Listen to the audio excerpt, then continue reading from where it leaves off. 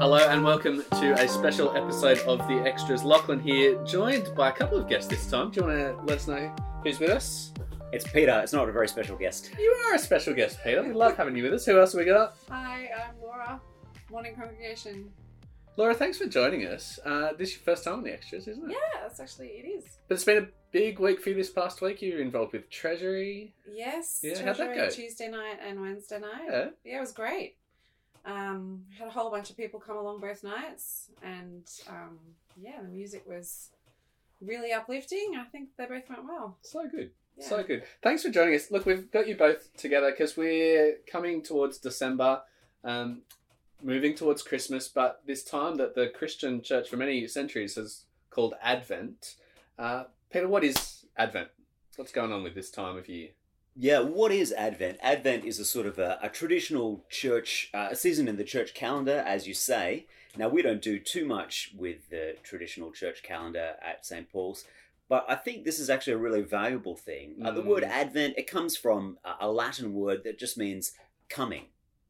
And really, being a part of Advent, it's kind of a way of, I think it's a way of inhabiting the scriptural story, the big story of the Bible. So when Jesus is born, of course, what we celebrate at Christmas, when Jesus is born, all the Gospels in their different ways sound a note of this is a coming that has been long awaited. We've been waiting for this, and now it's come. I think Luke is probably the clearest on that in, say, the figure of Simeon.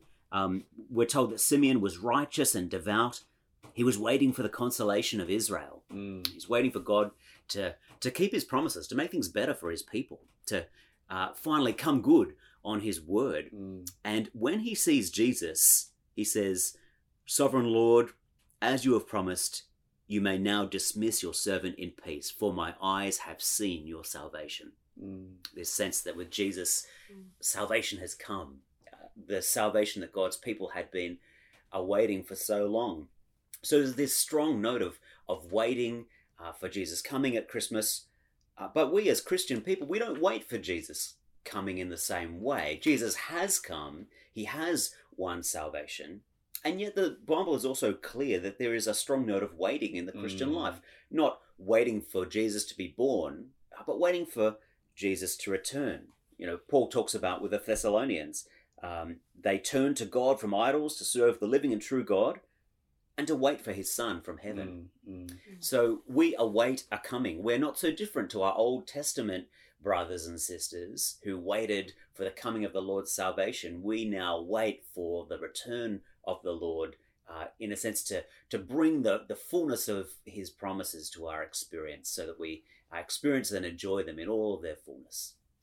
Yeah, that's really helpful. And it strikes me as you talk about that waiting of Israel, it was an individual waiting, but also a generational waiting. Like by the time Simeon's there waiting, it's been hundreds of years of these promises of one to come. So it's not just him waiting in his life, but his joining into a community that has been waiting together, generations that have been waiting as the promises get kind of passed down. So we wait together, even as we wait individually, in a sense, don't we? So you've already touched a bit there on not just what Advent is, but why we might participate in it. But do you want to add anything to that, Laura or Peter? Why take time to, I think you used the language, inhabiting the story. Why is that a helpful thing to do you think? Well, I reckon it's helpful because Christmas is nuts. You not a fan? Well, there's two festivals, I reckon, that both have the same name, both celebrated at the same time. One is Christmas, the thing that's about Christ, about the coming of Christ. The other is Christmas, which is a secular holiday focused on eating and spending. Now, they both have the same name, but they're totally different holidays. They just happen to have the same name and come at the same time of year. And Christmas, the secular holiday, is bonkers. It's nuts. It makes you stressed and sweaty and running around all over the place. And it always wants to eat Christmas, the Christian holiday, the remembrance of Jesus coming, alive. And that's, I think, why Advent is a good thing to do. Yeah, I think Advent is great because it makes us be patient. It makes us wait, and it makes us meditate on God's word day in, day out as we look forward to the birth of Jesus. And so much of our society and what our kids participate in, us as adults and what our kids participate in, is instant gratification. But Advent, it's that process of waiting in the Christian life. Yeah.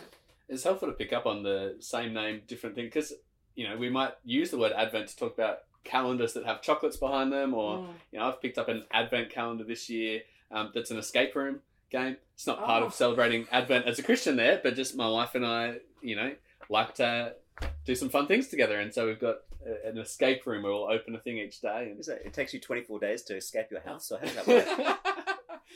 Just a nice branded thing that you don't have to go and, it's not escaping from a room, but little pockets within the calendar. Anyway, I can show you later. That's new. Yeah. I think it'll be good fun. But, that's not what we're talking about when we're talking Advent, not just a period of days, but really this moment of, as you say, entering into the story and waiting, because we haven't arrived yet as Christians. The story is not over.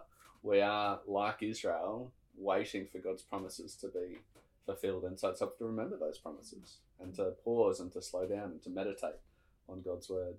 So what are you guys doing for that this year? What are the plans? You got some chocolate calendars to open, or more particularly as Christians, how are you planning to celebrate Advent with your families? Well, I might talk a little bit about what we're doing on the church scene for right. Advent. So Advent, the kind of tradition of Advent has kind of, there's lots of traditional things that go along with it. We wouldn't want to embrace all of them, but there's a sort of traditional Advent themes which are connected to the coming of Jesus. These are hope, peace, joy, and love. And we're actually going to pick up on those this year. There are sort of 4 Sundays in Advent, and we'll be picking up on those 4 themes across the kind of 4 weeks of the Advent season. And so we're going to be thinking through hope, peace, and joy in the weeks leading to Christmas. And then love is a kind of a natural thing, I think, to land on at Christmas. Our Christmas theme is Love Came Down, which is from a poem by a Christian poet, Victorian English poet. Love came down at Christmas, love all lovely, love divine. Love came down at Christmas, stars and angels bore the sign. And we get that kind of theme of love at Christmas in 1 John, for example. This is how God showed his love among us. He sent his one and only Son into the world that we might live through him.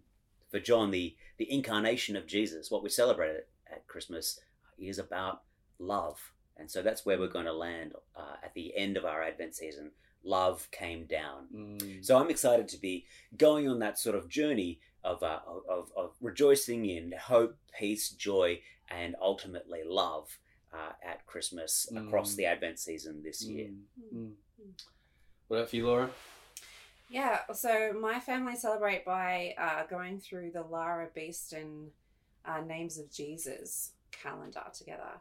And so it's basically just a string of different names that we know Jesus by, or God. And there's cards on each, 1 to 24. And we turn them over as each day goes past. And we reflect, so it is accompanied by a reflection that we read through, written by a whole bunch of different people. And so we go through that together, and the kids turn over the cards, and they really enjoy doing that. They really have a lot of fun with that. And then we also, they also choose a chocolate or a lolly, and they take turns. So they don't all have sugar every single day, all of them. How many kids? I've got an 11-year-old girl, and then I've got 3 boys, 9, 7, and 5. Okay. Yeah. So this is something they can all kind of participate in. And... Yeah, they all really get into it. And I think what surprised me was that they remind me about it. Yeah, nice. Yeah. So even on the days where we're really busy or there's a lot going on, they'll say, Mum, this is, don't forget, this is what we need to do. Yeah. So that's pretty powerful. Yeah. Nice. So 24 different names for Jesus that just kind of slow you down to slow focus us on down. him. Just spend not too long, 5 minutes, probably reading through it together. Might say a prayer together. And what kind of names are they? Yeah. Yahweh, Emmanuel. So names from Scripture. Yeah, Yeah. Son of God, Redeemer, Mm. Light of the World. And it uses Bible verses as we go through as well. So Brilliant. Nice. For us, this will be our first year with a child celebrating Advent. I'm not too sure how to get an 8-month-old involved.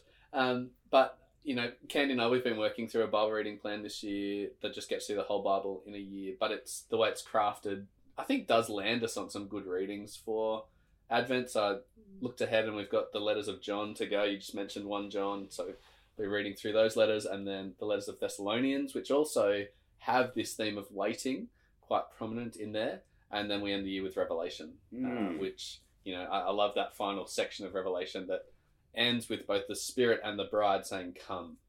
We as a church are waiting for Jesus and asking him to come. And the Spirit within us is issuing that call as well. So it's an active waiting, not just a passive watching the watch and seeing when something might happen, but we're actually inviting and asking that Jesus would come soon, entering into that waiting actively. So that's what Candy and I'll be reading together throughout December. And, I read out loud to Bo. I don't know how much he takes in, but I was reading him some Proverbs 27 this morning over breakfast. Who knows? I trust that God might do something with that, even with his 8-month-old brain. Absolutely. So he'll participate in that way. That's what we've got coming up. Guys, that's all I had to really chat about. Is there anything you want to add before we wrap up this, as you encourage people to jump into Advent together? Well, I'd say you've still got a couple of days to figure out how you want to get on board. So do make the time to, you don't have to make the perfectly planned Advent tradition straight out of the bat. Just do something. Just say, we'll read a bit of the Bible, or we'll pray together each day. Use the church's daily Bible readings. That's a really obvious one. Yeah. Just do something. Start a tradition in your family or in your household, and you can build on it more next year. But just grab some of the goodness of Advent this year. Sounds good. Thanks, Pete. Thanks, Laura. We'll see you guys on Sunday for the first week of Advent. See you then.